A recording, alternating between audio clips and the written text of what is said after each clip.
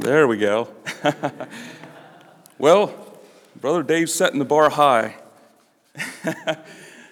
And I stand before you in the fear of God. It's good to be here in many, many ways, and yet I feel very, what should I say? I'm a little nervous. I'm not very old, as you can see, and I have never had revival meetings before. So it's kind of an interesting concept, and the fact is that I grew up in a church that didn't have revival meetings. So the concept of revival meetings and what all they entail is in the last couple of years, relatively new to me. So we'll be operating on what the Spirit says and directs, not on experience tonight. So my name is Leon, of course. My wife Lynette is here. She's in the back. We have 3 girls. So I'm now outnumbered 4-1 in the house. We're from Strasburg Congregation. They're in Chambersburg, Pennsylvania, and we invite you there. Anytime you get a chance, make sure you're coming to the right Strasburg. The other one's Strasburg, I think, in Pennsylvania.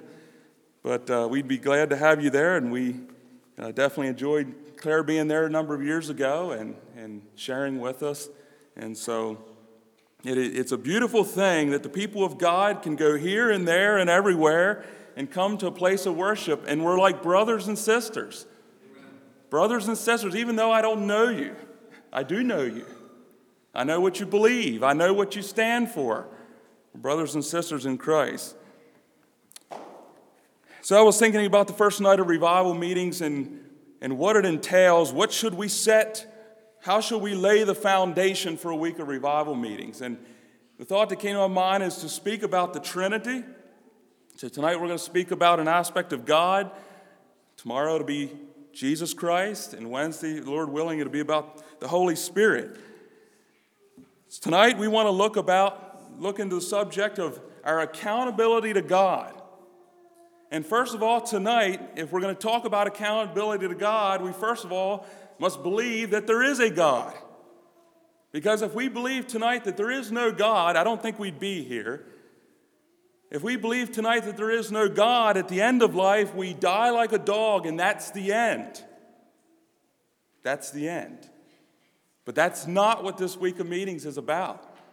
We believe there is a God, and that's evidenced by you being here tonight. Maybe an atheist snuck in the door. I don't know. But let's keep coming. And we'll see this week the power of God and the presence of God, I believe. So we believe in a God tonight, and consequently, if we believe in a God, there comes a responsibility and there comes an accountability if we believe in that God. And I believe that's the foundation for this week. And I know I thought about this sermon a good bit, and I thought, well, I'm going to hit him with a judgmental sermon right out the gate. But I'm not going to apologize for that. That's the gospel. Many times in the Bible, the sermons were very pointed and pointed to judgment. Accountability to God. Accountability is something that the flesh resists. Did you ever think about that? We don't like accountability. We don't like accountability to our brothers and sisters. Maybe children don't like their accountability to their parents at times, but it's something that our flesh resists, and maybe it's because we don't like being called into question. We don't like people doubting our motives and our intentions. And maybe we don't like people pointing out the sin in our life. So we resist this thing of accountability. And we'd like to think that we can slide by in life with nobody holding us accountable. Just sliding by. Nobody calling us into account for our actions and our decisions here on this earth. And I believe tonight that many, many people in the world have deceived themselves in thinking that they can do just that. That day after day, week after week, year after year, they can slide by. And they'll never face accountability for their actions here on this earth. But tonight we want to look at why that is not true. Tonight there's 3 words I want to look at just briefly here. The first word is responsibility, and then accountability, and after that the judgment. And we'll look at a passage here that brings out these three words and how they're related. You see, the word responsibility has the idea that there is some culpability. And if you know what the word culpability means, it means if you fail in your responsibility, you're at fault. You're liable. That's the word responsibility. And the word accountability simply means the process of being called into question, to give an account for that responsibility, whether it failed, whether it succeeded. And then, of course, judgment is a sentence that's pronounced after the accountability has taken place. Let's turn to Genesis 3 tonight for the basis for this sermon.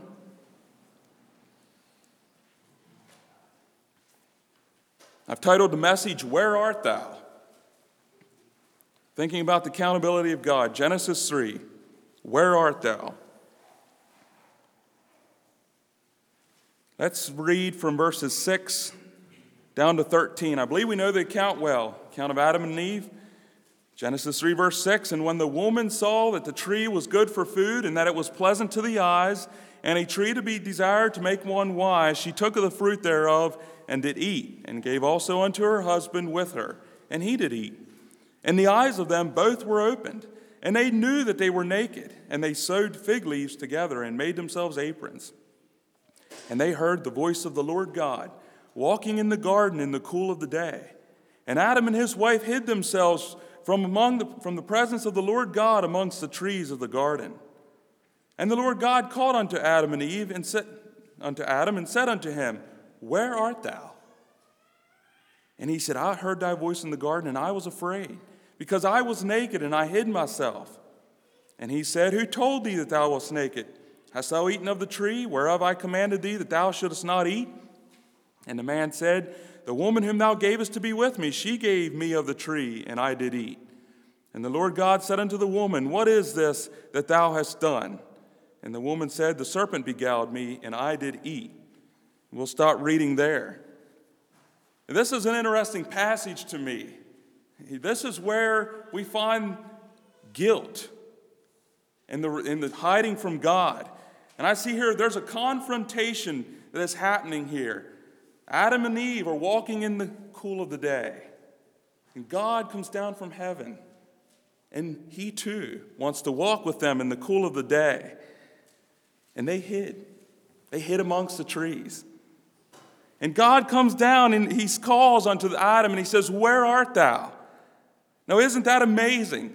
The Almighty God, the omniscient God, comes down to the garden and he can't find Adam, right? He can't find him. Do you believe that? Did God know where Adam was?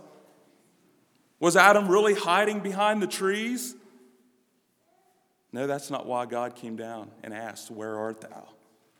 I think there was another reason why God came down and asked Adam, Where art thou? We can't play hide and seek with God. There is no way we're going to get away with that. No matter where Adam was hiding in the Garden of Eden, God knew where he was. But he still asked the question, Where art thou? The reason I believe God asked him that question, because God was calling Adam into account. You know, your parents do this sometimes. They don't ask you direct questions. Well, Johnny, did you steal the candy out of the cupboard yesterday? No. They don't always do that. And God did the same thing. He said, Where art thou? And Adam had to explain what happened. He said, I heard thy voice, and I was afraid, and I was naked, and I hid myself. And God said, Well, why did all this happen? See how God was doing this? He's calling Adam into account. And that's our God. Our God will call us into account. Creation is accountable to the Creator. You see, that's true in all instances in our world today. The creation is accountable to the Creator. God created Adam and Eve. God created the world we live in. And we are accountable to him because he's our Creator. Men and angels, the Bible teaches, are accountable to God because he is their Creator. And we are called to honor God and his will in our lives. That is our responsibility. Remember, I talked about responsibility, then accountability, and then judgment. Adam and Eve were given a responsibility. They said, God said, you take care of the garden. You can eat of all these trees save one. That was their responsibility. And they failed in their responsibility, and God called them into account. That was their accountability to God. And of course, man has a free will to choose, and they chose wrong. The second point about the accountability of God is that he has the authority to call us into accountability. You see, accountability can only happen if someone has the authority to do it, whether that's a parent over a child or an employer over the employee. Accountability can only happen if someone has the authority to call you into account. And God had the authority to do that. God holds us accountable because he is our creator, and God holds us accountable because he has the authority to do so. And I believe there's a third reason why God holds us accountable tonight, and that is because he loves us. Now, we've been talking about the negative side of God holding us accountable, but God holds us accountable because he loves us. You see, God came down to walk with Adam and Eve in the cool of the day, and he knew before he got there what had happened. But God loved to fellowship with Adam and Eve, and God desired reconciliation in that. You know, many times in our lives, God makes the first move. Think about that. God makes the first move. Think about David, who sinned. Who was it that made the first move? Well, God was. He sent the prophet Nathan to call David into account for his actions. God loves us so much. He really does. Think about Saul, who failed to do his job there with the Amalekites. What did God do? He sent Samuel to call him into account. And tonight we're in a fellowship of brothers and sisters. Sometimes God will send a brother or a sister to call you into account because he loves us. God makes the first move, and many, many times. And you may as well say in all times. The Bible teaches that we respond to the call of God. And that's the mercy and the long-suffering of God. He gives us a chance to repent. He asked Adam, "Where art thou?" Not because he couldn't find him behind the bushes. He asked Adam, "Where art thou?" because he wanted Adam to explain and to confess and to repent.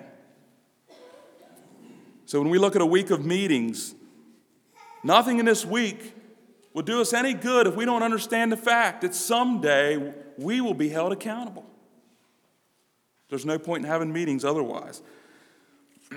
Well, furthermore, in Scripture, the Bible says that all men will be held accountable. And we have these verses in Romans 14. Romans 14, verses 9 through 13. It says, "For to this end Christ both died and rose and revived, that he might be Lord both of the dead and living. But why dost thou judge thy brother? Or why dost thou set it not thy brother? For we shall all stand before the judgment seat of Christ. For it is written, As I live, saith the Lord, every knee shall bow to me, and every tongue shall confess to God. So then every one of us shall give account of himself to God. Let us not therefore judge one another any more, but judge this rather, that no man put a stumbling block or an occasion to fall in his brother's way." That's pretty conclusive. Everybody is going to be called into account before God. Every knee, every tongue, and every one of us shall give an account of himself to God. This is the moment of truth that's coming. Whether at the time we die or whether the Lord comes back, somewhere in our future is this moment of truth that we will have to deal with, which no one can escape.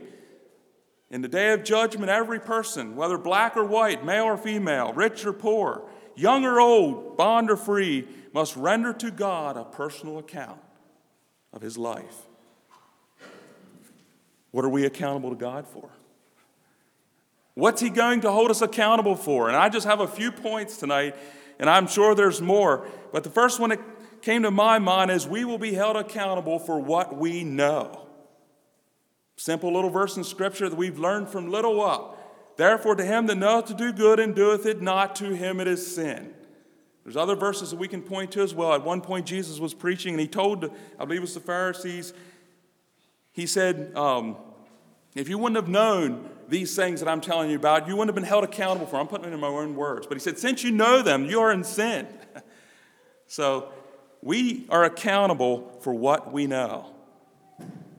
And boy, do we know a lot. We know a lot. At least I do. I've been taking to church since I can't remember. Every Sunday.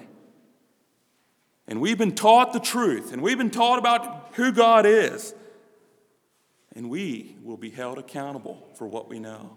Adam and Eve were held accountable for what they know. I don't know how much they knew, but God held them accountable for what they knew.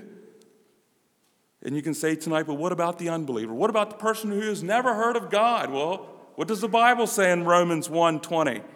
He says, for the invisible things of him from the creation of the world are clearly seen, being understood by the things that are made, even his eternal power and Godhead, so that they are without excuse.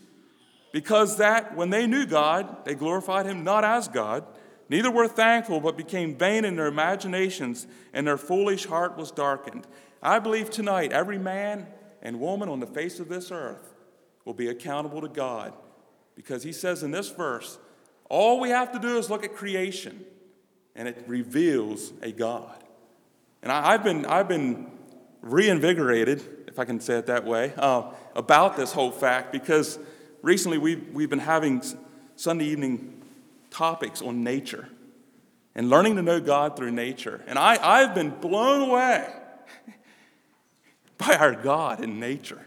It's been, the last one we had was a subject on the ocean. And the brother came in and he did a tremendous job in just 20 minutes explaining to us the ocean. I'm telling you folks, I don't see how you study science and you study creation and you come up with the fact that this stuff just happened in some flash and boom and that was the end of it. I just don't understand. We are without excuse. Just looking around us, we are without excuse. Well, we are accountable for the words we speak. In Matthew 12, verse 34 to 37, Jesus said this. He said, O generation of vipers, how can ye, being evil, speak good things? For out of the abundance of the heart the mouth speaketh. A good man out of the good treasure of the heart bringeth forth good things, and an evil man out of the evil treasure bringeth forth evil things. But I say unto you that every idle word that men shall speak, they shall give account thereof in the day of judgment. For by thy words thou shalt be justified, and by thy words thou shalt be condemned. And that verse makes me cringe. Because when I walk into society and I hear the words that they're saying, the swearing, the taking the name of God in vain, I cringe because I know this verse. And someday they will give an account for what they said. What about for us? The same is true for us. What are we saying? What are the words we're saying? Jesus says that it's the treasure of our heart. That's where these things come from. And that is why it's important, because it shows us where our heart is. When God comes walking in the cool of the day, what will you be caught saying? What will you be caught saying? Where art thou in your speech? I believe sometimes Mennonite boys can have some bad habits in speech as well. It's the heart condition. What's inside comes out. We will be held accountable for the words we speak. We will also be held accountable for our actions. Interesting thought in 1 Samuel 2:3, where Hannah, I believe this was her prayer of thanksgiving, she says this, talk no more so exceedingly proudly. Let not arrogancy come out of your mouth, for the Lord is a God of knowledge, and by him actions are weighed. Actions are weighed. And that's not the only place in Scripture where this thought of actions being weighed is taken into account or is mentioned. Some more Scripture in 2 Corinthians 5, verses 9 to 11. Wherefore we labor that, whether present or absent, we may be accepted of him. For we must all appear before the judgment seat of Christ, that every one may receive the things done in his body, according to that he hath done, whether it be good or bad. Knowing therefore the terror of the Lord, we persuade men, but we are made manifest unto God, and I trust also are made manifest in your consciences. So we are all going to appear before the judgment seat of Christ to receive judgment for the things done in the body, our actions, what we're doing. Also have some verses in Revelation 20, verses 12 to 15. This is the final judgment, I believe. And I saw the dead, small and great, stand before God, and the books were opened, and another book was opened, which is the book of life. And the dead were judged out of those things which were written in the books, according to their works. And the sea gave up the dead which were in it, and death and hell delivered up the dead which were in them. And they were judged, every man according to their works. And death and hell were cast in the lake of fire. This is the second death. And whosoever was not found written in the book of life was cast into the lake of fire. Let me ask you the question tonight. When God comes walking in the cool of the day, what will you be doing? How will you be walking? Where art thou in your life? You see, these verses in Revelation call us into account for our actions. But there's a beautiful part of that. I'll mention it briefly. The Christian who's been covered by the blood, whose name is found in that book of life, will be saved. That's the hope. Their names will be written in that book of life. Another aspect of our lives that we'll be held accountable for is our teaching. And this is for all of us preachers here tonight. Preachers, deacons, bishops, Sunday school teachers, parents. What does the Bible say in James 3:1? My brethren, be not many masters. What that means is be not many teachers, knowing that we shall receive the greater condemnation. He is placing a heavy emphasis on teachers. We are going to be held accountable for what we teach and what we preach. How you train your children, I believe. Of course, we have the verse in Hebrews 13, obey them that have the rule over you and submit yourselves, for they watch for your souls as they that must give account, that they may do it with joy and not with grief, for that is unprofitable for you. You know, I'm not sure how all this is going to be carried out in judgment. I don't understand all these verses. How is it? Are we going to stand before God and He's going to go down through the list of people that or the list of times we failed to teach Him? I don't know how it's going to work out, but I do know the Scripture is true and that it says that we will be held accountable for what we teach and what we preach. And I know for us that are in the ministry, it places a heavy weight on us. We don't take this lightly. Someday we have to give an account as to whether we preach the truth or not. And so when God comes walking in the cool of the day, what will we be teaching? What will we be preaching? And tonight here at the last part of the message, here the last half of the message, we want to look at another aspect of this being held accountable. Accountability is only as good as the certainty of being held accountable. Is that a tongue twister? Can you wrap your mind around that? Accountability is only good as the certainty that it will happen. And what do I mean by that? What I mean by that is here in this world, we can escape accountability. We can escape the accountability of our parents. We can escape the accountability of our school teacher. We can escape the accountability of our employer or even the government. The reason being is that humans are imperfect. We are limited by location. We're limited by knowledge and by understanding. But let's face it tonight, God has none of those limitations. I want to emphasize tonight the certainty that you will be held accountable. God has none of those limitations that we have as people. And facing God is the certainty of all certainties, if I may say it that way. That is the summation of certainty. We will face God. And I have a number of points of why that is true. The first point I have here is that we cannot hide from the almighty, omniscient, omnipresent God. We cannot hide from Him. Adam and Eve were not hiding behind the trees. God could see right through those trees, clear as glass. Jeremiah 23, verses 23 and 24, asks this question: Am I a God at hand, saith the Lord, and not a God afar off? Can any hide himself in secret places that I shall not see him, saith the Lord? Do not I feel heaven and earth, saith the Lord? And I want you to visualize tonight a circle. And this is the presence of God. God says here that He inhabits, He fills heaven and earth. Another place in Scripture says He inhabits all of eternity. You and I are inside that circle. We cannot escape from the presence of God. And let me tell you something. Tonight, that is precious to the saints. That is precious to the saints. But in the mind of the sinner, that is pure terror. That is pure terror. He cannot escape because the presence of God surrounds him. No matter which way you run, you're going to run into God. No matter which direction you run into. But for us as saints, it is precious because God is there. He's with us. He's present with us. Psalm 139, verses 1 through 12. O Lord, thou hast searched me and known me. Thou knowest my downsitting and mine uprising. Thou understandest my thought afar off.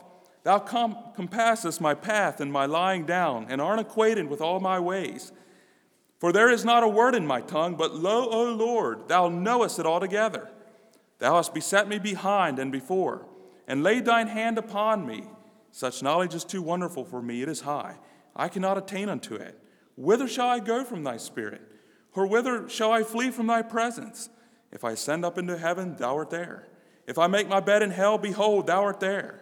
If I take the wings of the morning and dwell in the uttermost parts of the sea, even there shall thy hand lead me, and thy right hand shall hold me. What does God know about you? God knows when you lay down. God knows when you get up. God knows your thoughts. He knows the path you're walking in. He knows your ways. He knows your words. He knows it all together. God knows you better than you know yourself, if I may say so. God understands all things about us, the past, the present, and the future. And we cannot escape that kind of God. We cannot get away from that kind of God. There is a certainty that we will be held accountable because God knows us. And I know I'm reading a lot of scripture tonight. Another one in 1 Corinthians 4, verses 4 and 5. For I know nothing by myself, yet am I not hereby justified? But he that judgeth me is the Lord. Therefore judge nothing before the time until the Lord come, who will bring to light the hidden things of darkness and will make manifest the counsels of the heart. And then shall every man have praise of God. And this verse talks about darkness. There's a lot of men in our world that hide things in darkness. Now, I looked up this statistic, and I can't believe this number is this. I thought it would be a lot more, but half of the crimes committed in America happen in the dark. And I thought surely it would be a lot more than that. But apparently our society has become so brazen we can now do crimes in the middle of the day. That says something about us as a society, right? Half of them do crimes at night. Well, in my corner of the world, most of the bad stuff happens at night. And isn't it strange that men love darkness? And if you have an understanding of God here tonight, it's foolish. It's foolish to think that the darkness is going to cover you. In fact, back there in Psalm 139, I'll start at verse 11 there and keep on reading. He says, if I say, surely the darkness shall cover me, even the night shall be light about me. Yea, the darkness hideth not from thee, but the night shineth as the day. And the darkness and the light are both alike to thee. And whosoever was not, I think I got another statement in there. The darkness and the light are both alike to thee. It doesn't make any difference with God. Light of the day or the darkness of the night, God sees you. And there is a certainty to that accountability. The policeman may not see you. And he may not have any witnesses. But God does. It's irrelevant to God whether it's light or dark. It's just as if he was holding a spotlight on your life. No matter where you go, God has a spotlight on your life. He can see clearly. How about us tonight? Do we hide things in the night? Do we hide things in our heart, in our life, that we say God can't see? Another verse in Hebrews 4, 12 and 13. This is a familiar one. For the word of God is quick and powerful and sharper than any two-edged sword, piercing even to the dividing asunder of soul and spirit and of the joints and marrow, and is a discerner of the thoughts and intents of the heart. Neither is there any creature that is not manifest in his sight, but all things are naked and open unto the eyes of him with whom we have to do. It's naked. It's revealed. It's exposed to this Creator God, this Almighty God who will hold us accountable. And tonight, if we're not living the way we ought to be living, that will strike fear in your heart because it's revealed. It's opened with whom we have to do. And he says here in this that the Word of God will do that for us. The Word of God will dissect that. And I pray that as we go through this week, that is the power of the Word of God in conjunction with the power of the Holy Spirit. He will divide. And I don't know why it comes to my mind. I remember dissecting animals in high school biology class. That's what I think of, to the dividing of soul and spirit, down to the bones and the marrow and the ligaments and the tendons. That's what you did with those frogs and those animals, whatever you dissected. That's the Word of God. He will expose you, open you up. Then some verses in Revelation 6, verses 15 to 17. It talks about the kings of the earth and the great men and the rich men and the chief captains and the mighty men and every bondman and every free man hid themselves in the dens and in the rocks of the mountains. And they said to the mountains and the rocks, fall on us and hide us from the face of him that sitteth on the throne and from the wrath of the Lamb. For the great day of his wrath is come, and who shall be able to stand? My friends, there is a time coming when the rich men of the world, the great men of the world, the chief captains and the mighty men, they would rather commit suicide than face the Almighty God. They'd rather that the mountains would fall on them and the rocks than to be called into account for their deeds. I want to emphasize tonight, we cannot escape from God. There is a certainty that we will be held accountable that is above all certainties of things in this world. We will not escape. Adam couldn't hide in the bushes. Achan couldn't hide in his tent, and Jonah couldn't run from God. God stopped them. God called them into account. And the same is true for us. The last section here we want to look at is we cannot escape the judgment of God. Remember we talked about responsibility, and then accountability, and then there's judgment. And in many, many ways, God treats us tonight like we treat our children. We call our children, we give them a responsibility. We call them into account about their responsibility. And then if they have failed, we call them into judgment, or we pronounce judgment. When I read the scriptures, it's so amazing to me how many times God is a father God to us. And he works the same way. We cannot escape the judgment of God. And we know today that many people try to escape the judgment of other men. And I'm fascinated by prison escapes. I don't know if you have a fascination for that. These men that get out of prison and how fascinating it is, how much they will do to get away from their judgment that is coming their way. Well, there was a prison back in the day called Alcatraz. It's an island off the coast of California. I think it was operating from 1934 to 1963. 36 men tried to escape this prison. None of them made it, at least that we know of, because there was a mile of choppy, cold ocean water between that island prison and the seashore.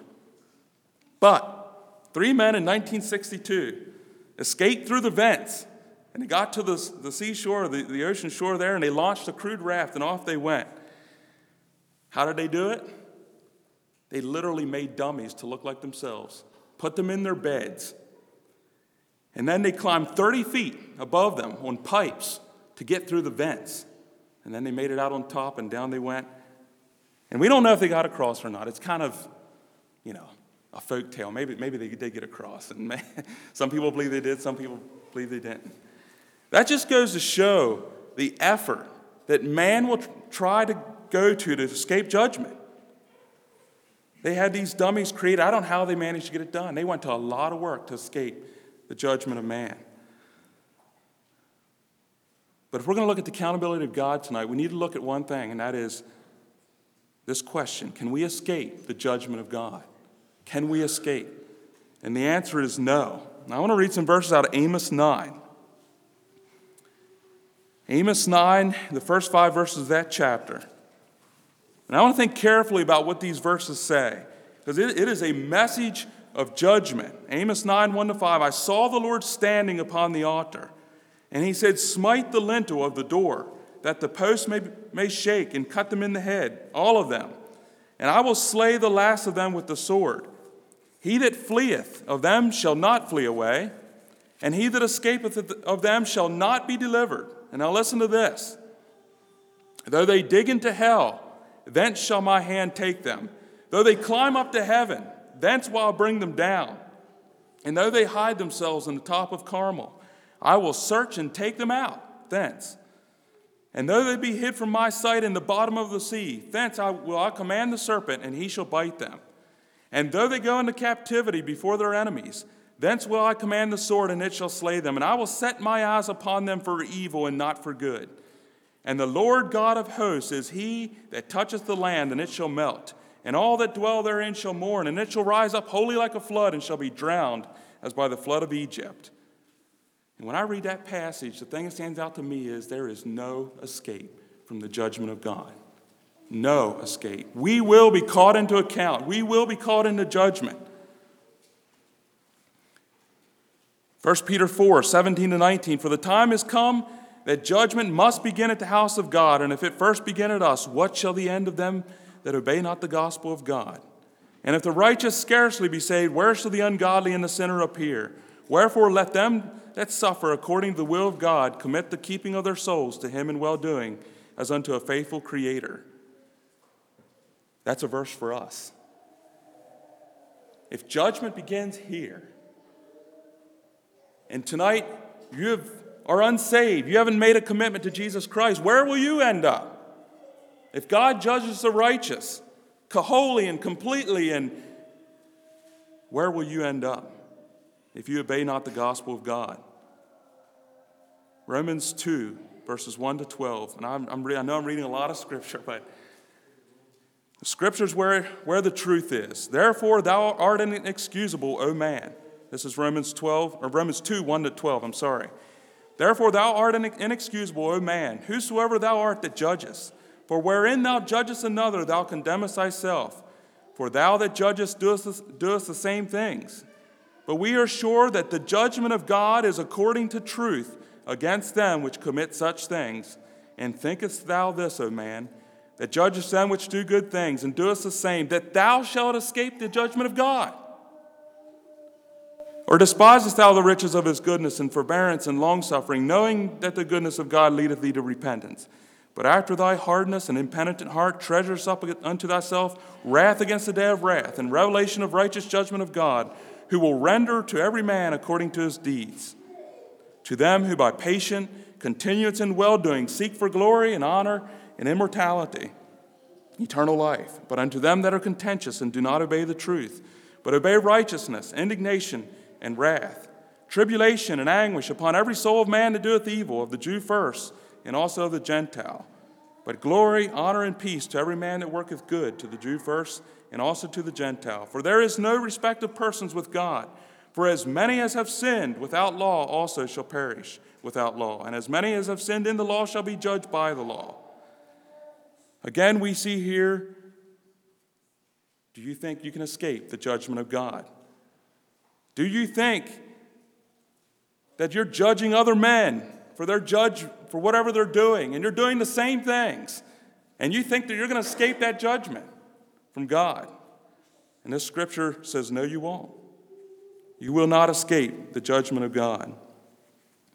And in conclusion here tonight, Ecclesiastes 12, verses 13 and 14. He says, let us hear the conclusion of the whole matter.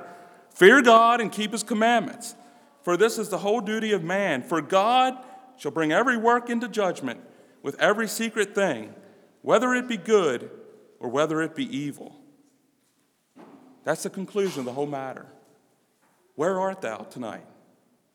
Where art thou in your knowledge of God? Where art thou in your speech? Where art thou in your actions? What are you doing? How will God find you when he comes down in the cool of the day and calls your name? Where will you be? Will you be hiding behind trees? Will you be running from God? Will the presence of God bring you joy, or will it bring you terror? Think about that. Where art thou tonight? We'll have prayer, and then we'll have a short invitation. We'll have a verse of song at that time. Let's pray. Our Father in heaven, We thank you tonight that you are our Father. And Lord, we come before you at the beginning of this week of meetings, and we want to think about our accountability to you.